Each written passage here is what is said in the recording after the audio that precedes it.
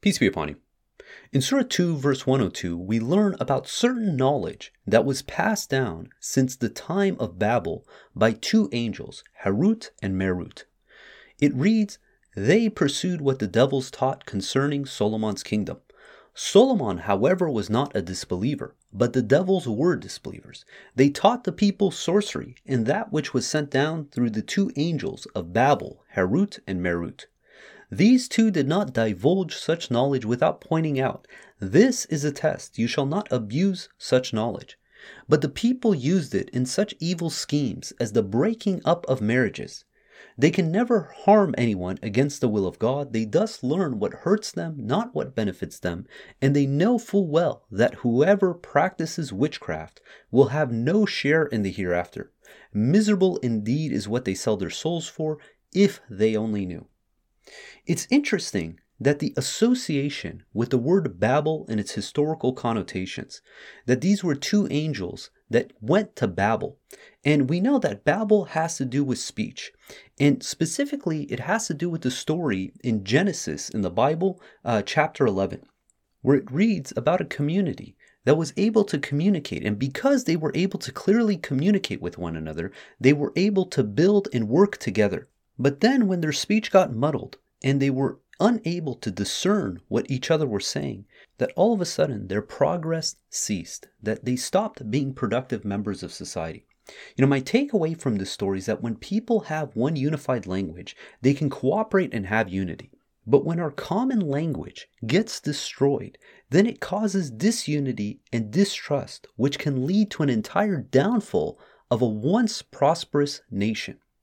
But this is more than just a difference in language, like comparing English to Spanish to Arabic to Mandarin.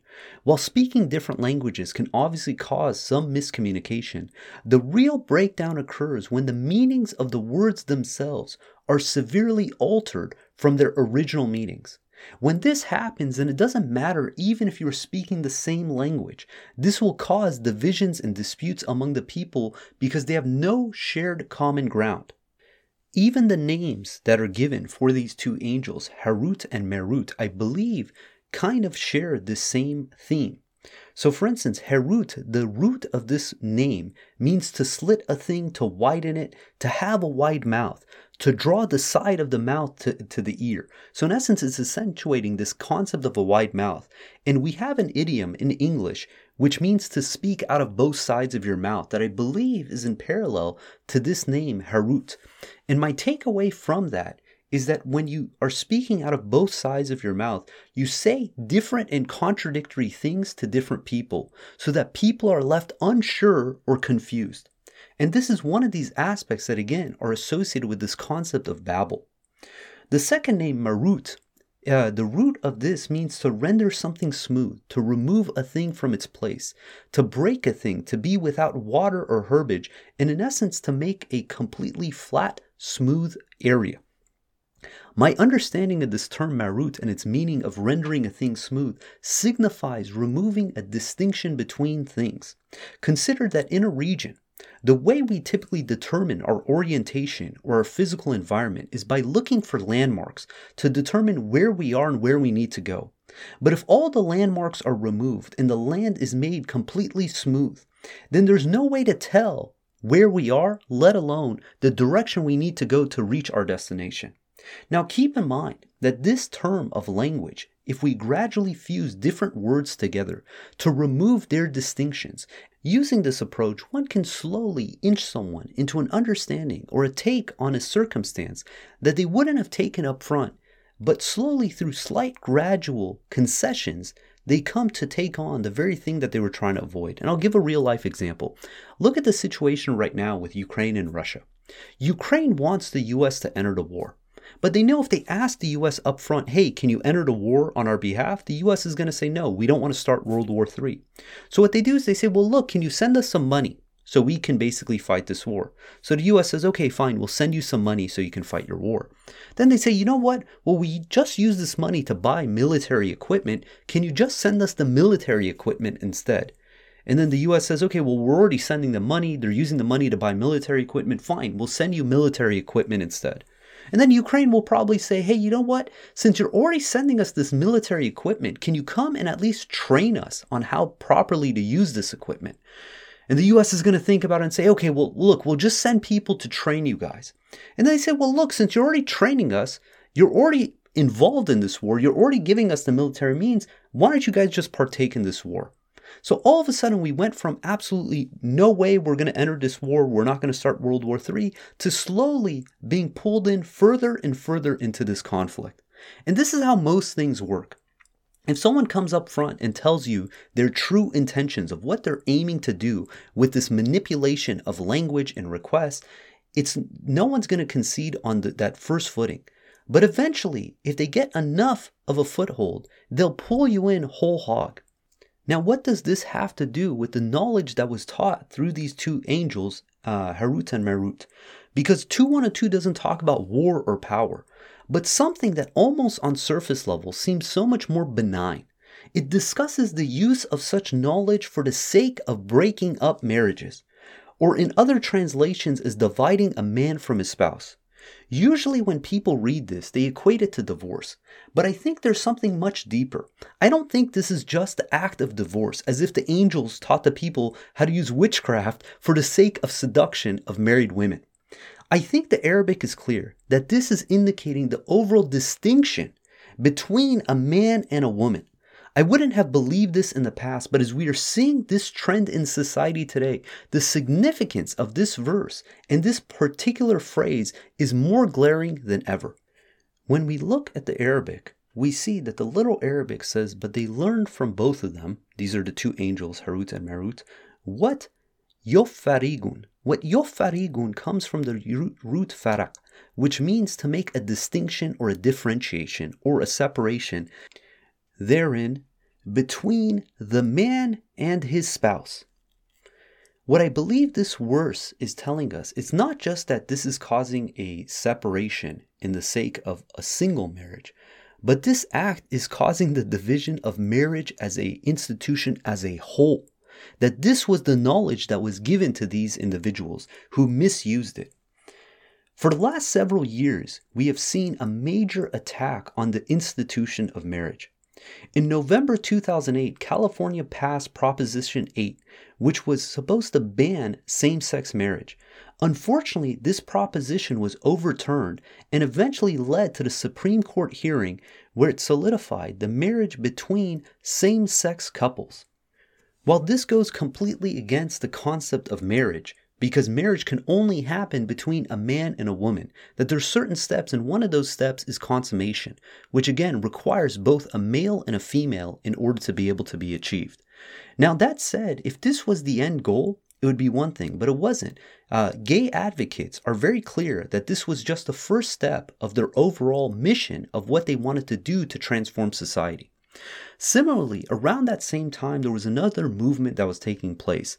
In 2013, the COO of Facebook, Sheryl Sandberg, wrote the book Lean In, where she was advocating women to lean into their careers.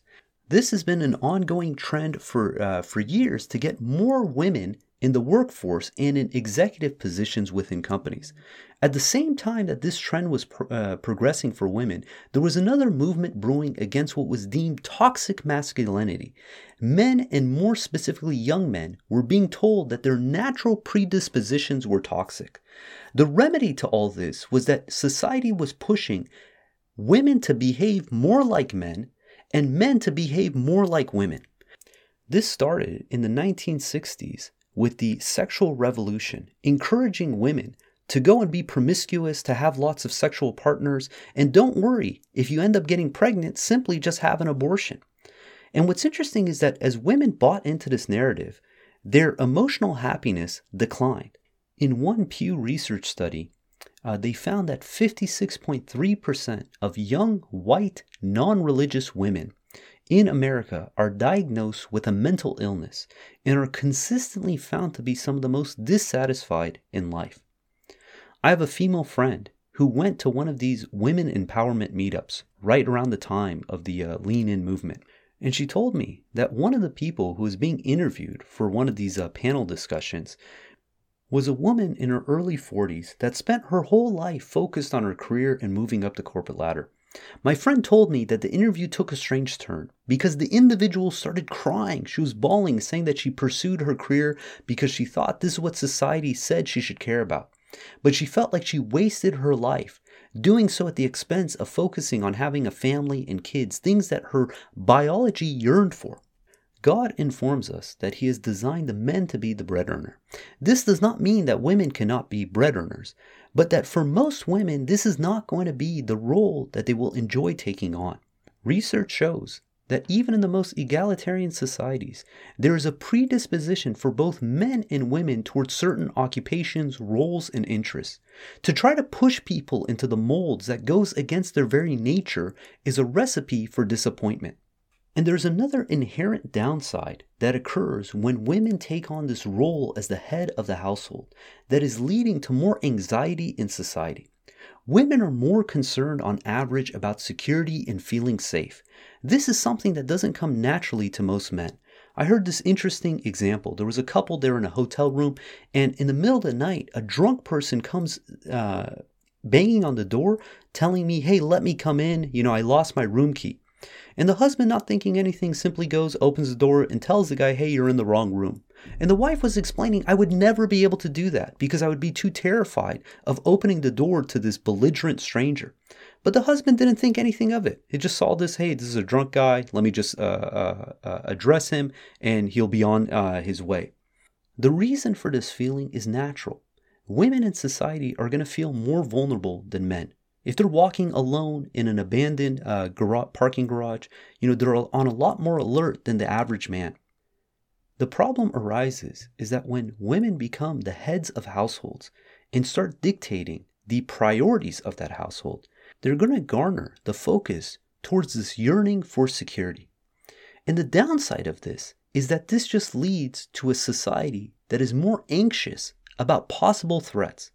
A perfect depiction of this can be seen with the alarmism around global warming that is predominantly fueled by women, or the hysteria around the election of Donald Trump as president, and the entire COVID mass psychosis that has been pushing society in perpetual lockdowns and security theater, such as the almost religious devotion to mask wearing.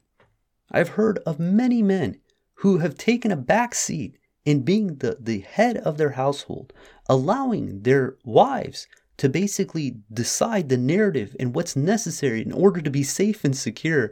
And this has led to mass hysteria on so many levels that has completely derailed society in our daily activities. On the other side, we have boys being told that their predisposition to roughhousing, competing, and fighting is toxic. They are told to be more like the girls. Society rewards men who behave feminine. This is seen in the structure of schooling, where being agreeable, less active, more structured is rewarded and promoted. If anyone has young boys, you see that they want to wrestle, they want to fight, they want to basically push the limits. But this goes completely counter to the way that schooling is structured. That's why we're seeing a huge gender gap in higher education, both in enrollment and in graduation rates. Young women are more likely to be enrolled in college today than young men. And among those ages 25 and older, women are more likely than men to have a 4-year college degree. This gap in college completion is widest among younger adults and increasing with each new generation. The fundamental downside of this trend is that many women will not marry a man unless they make more than they do, meaning that they weigh the earning potential of their spouse much higher than a man does towards a woman. So if you have a society where the majority of women have higher educations, therefore higher earning potential than men, then the pool of candidates that these women can marry has just shrunk dramatically. And all this leads to the deterioration of marriage within a society, and not only that, but also the overall success of that marriage by not ending in divorce. In Surah 4 verse 32 it reads, "You shall not covet the qualities bestowed upon each other by God. The men enjoy certain qualities and the women enjoy certain qualities. You may implore God to shower you with His grace. God is fully aware of all things." This verse is very clearly telling us that both men and women are endowed with certain qualities. that as men and women we should not covet the qualities God has bestowed to each of us, that we should be happy with what God has given us. In Surah 4 verse 34 it reads, "The men are made responsible for the women, and God has endowed them with certain qualities and made them the bread earners. The righteous women will cheerfully accept this arrangement, since it is God's commandment, and honor their husbands in their absence." But clearly, this movement wasn't done. What started as a mere merging of men and women in roles in society has morphed into an entire false narrative that there's no such thing as biological men or women, but that gender is a social construct. Roughly 1 in 5,000 people are going to be born with ambiguous sex organs. This is about the same probability of flipping a nickel and having it land on its edge. So while it's still unlikely, it is a reality and an unfortunate one for those impacted by this, and no different than anyone else who's born with any other form of a birth defect. But if the argument was limited to these specific individuals, I don't think there would be as much of a pushback from society in order to be tolerant and accepting of these people. But the woke elite are expanding this definition not to just this 1 in 5,000 who are born with ambiguous sexual organs, but to any individual who self-identifies as such. First, they argued that gender and biological sex is different, such that gender is the software and sex is the hardware. The claim was that someone might be male, but have the gender of a female and vice versa. Despite the terms of masculine and feminine already existing, they wanted to take over the definition of gender as well, to conflate gender and sex. Then when they got that concession, they basically pushed it further to say that, look, gender and sex are one and the same, such that there is no biological male or female. It's simply whatever someone perceives themselves as. Politicians and woke evangelists are on a mission to replace the term women with terms like birthing people, people with uteruses, and most recently as bleeders. Just the other day, the CEO of a company that makes products for women to deal with their menstrual cycle wrote, "Most bleeders know how they are impacted by their period, but unfortunately aren't in touch with their feelings and symptoms." So rather than using the term women, she says most bleeders. And I don't know where to start with just how ludicrous this phrase is. Jennifer Say, who is supposed to be next in line as the CEO of Levi, who had to leave her position due to cancel culture, wrote in a tweet, "I honestly don't think it's too much to ask to say, please don't refer to me this way. Bleeder? Really? Who's this helping? In what world is this respectful and considerate? Who's going to be respected and considered with this language?" The replacing of the word women with these other disgusting phrases really took light in June 6, 2020, when J.K. Rowling, the writer of Harry Potter, wrote a tweet about an opinion piece with the title "Creating a More Equal Post-COVID-19 World for People Who Menstruate." So rather than saying for women, it basically says people who menstruate. And J.K. Rowling wrote, "People who menstruate? I'm sure there used to be a word for those people. Someone help me out. Wombend? Wimbund? Wombud? What was it?" Clearly, she's poking fun at the article's abstainment from using the term women and instead using this ridiculous term, people who menstruate. And it didn't end there. This led to a huge backlash towards J.K. Rowling and people who supported her. They used the term TERF, as in a trans exclusionary feminist, against her. Dave Chappelle created the stand-up Sticks and Stones, where he goes off on these trans individuals and the absurdity of their claims. But nevertheless, all these people get pushed to be canceled. And it's not just this change in terminology. This change in terminology has real-life consequences. For instance, weightlifter Laurel Hubbard, a 43-year-old biological male, competed for New Zealand in the 2020 Women's Olympics.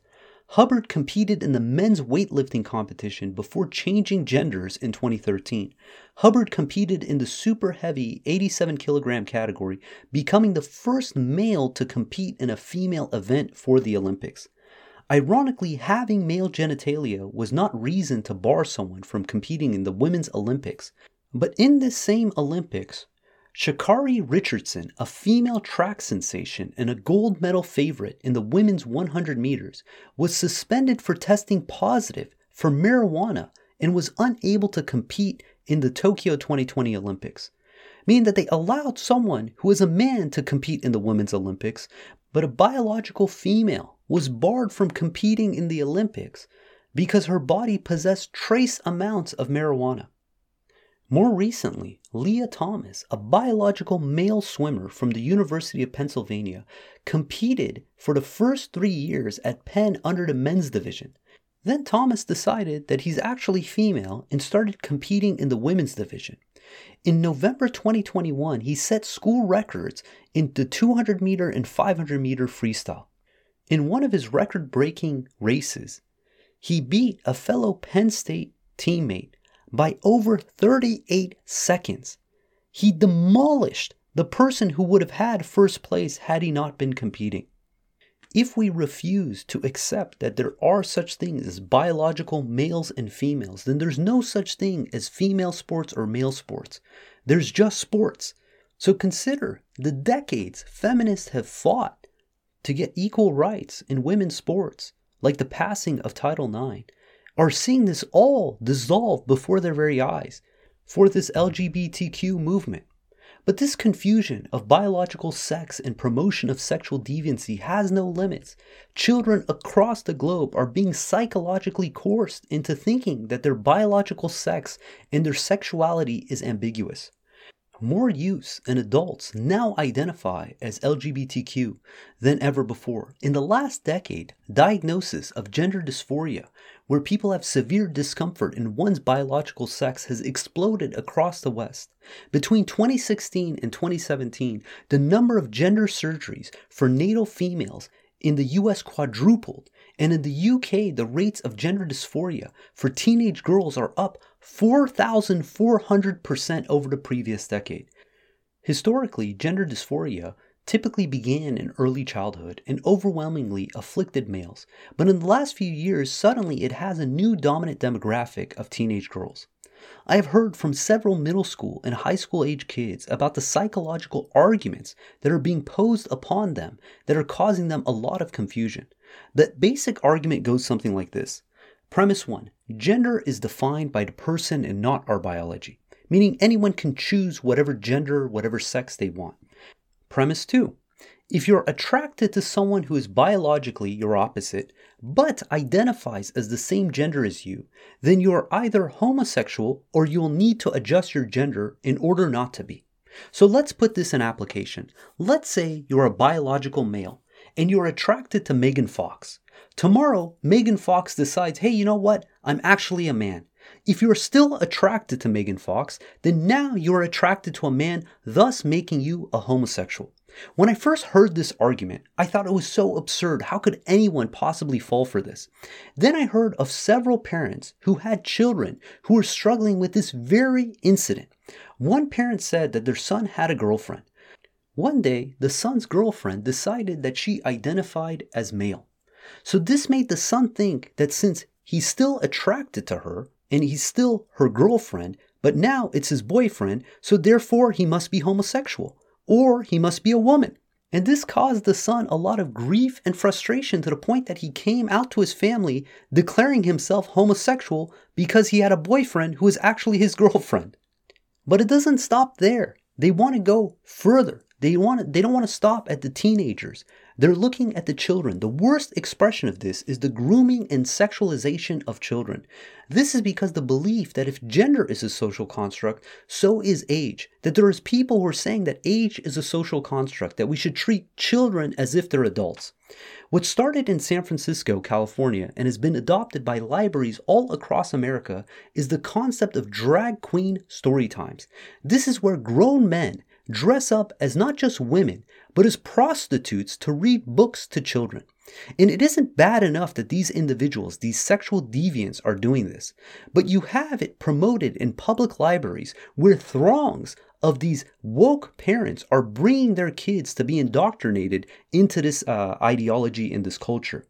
Then they started making TV shows dedicated to drag queen kids that you can find on Netflix and cable television, and they talk about how these kids are so brave and strong and inspirational for dressing up as strippers and the opposite sex.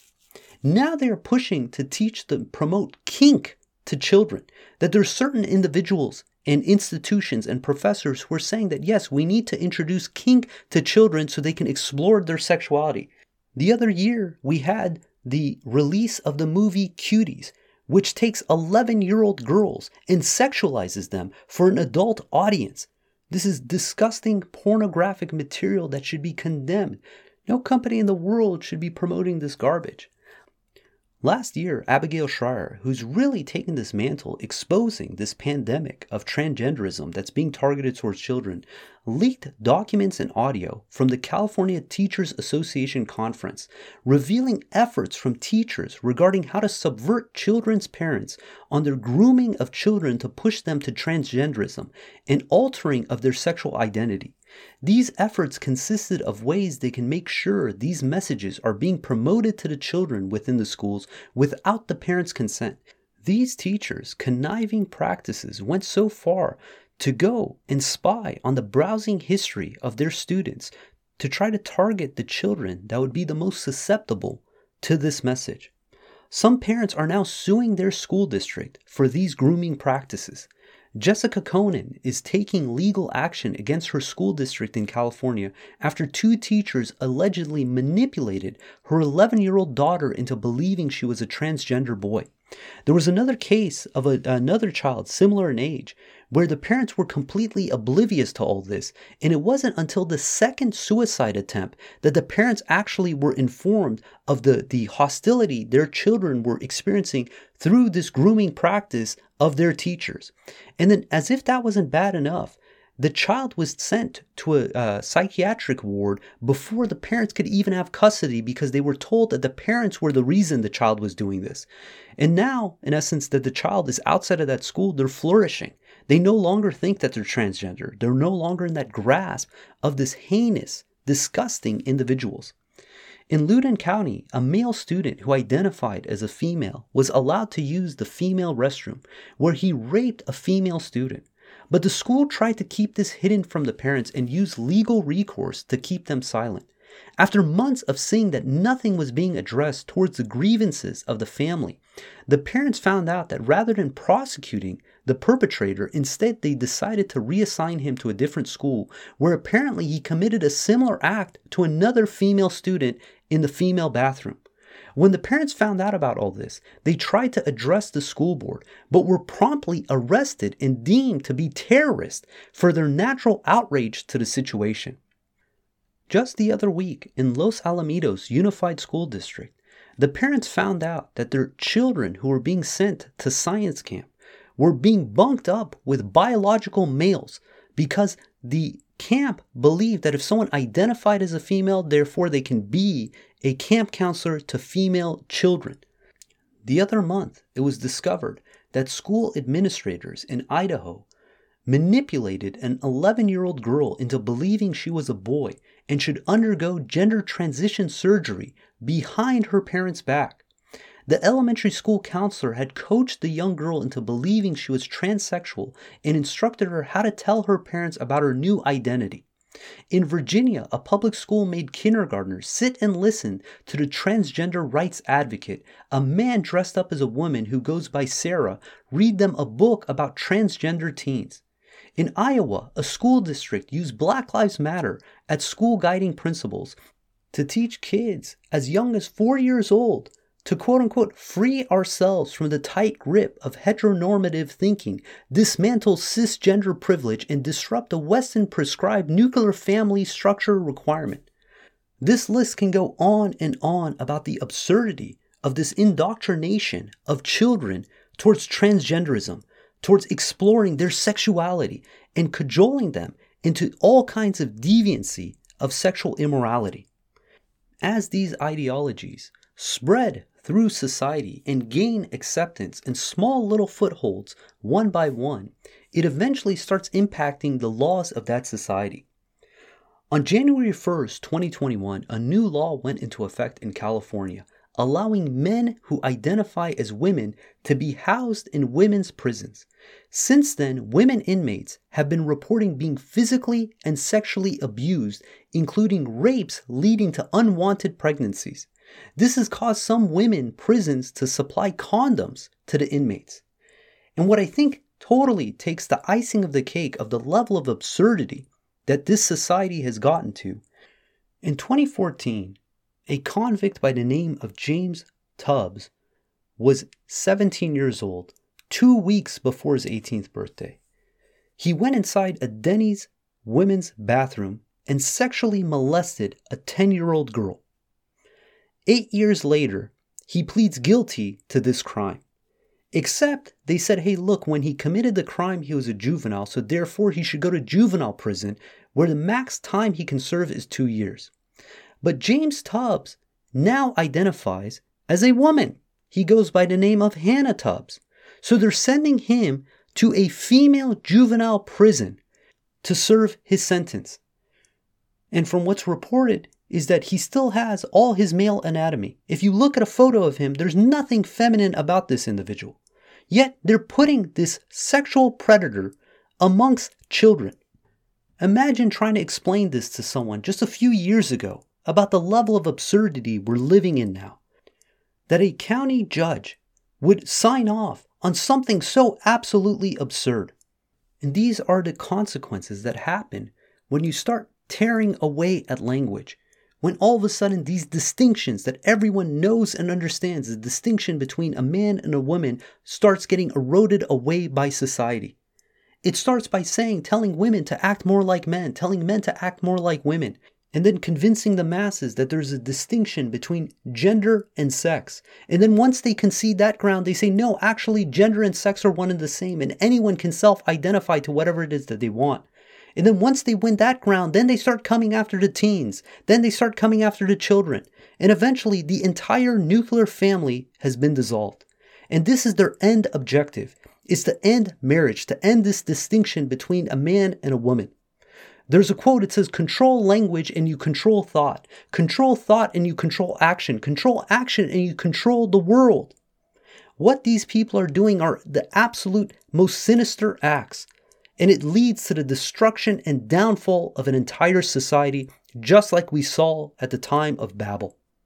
Because if you can break down the foundation of a nuclear family, to abolish the concept of marriage between a man and a woman, to abolish the concept of biological male and female, then you can break down every other facet of morality in society. This can all be achieved not through war or bloodshed, but simply through the manipulation of language and distorting right from wrong. Because if something as obvious as the distinction between a man and a woman can be corroded away, then what other ideals we hold true will be next? This is the end goal for destroying this simple distinction, to chip away at the very foundation of objective reality and eventually do away with objective morality. God willing, we're going to end there. If you guys got comments or questions, please join us on our Discord group. The invite link can be found below. If you want to follow along the verses of the Quran, please download the Quran Study app on the iOS App Store. If you don't have an iOS device, you can go to QuranStudyApp.com website. And until next time, peace and God bless.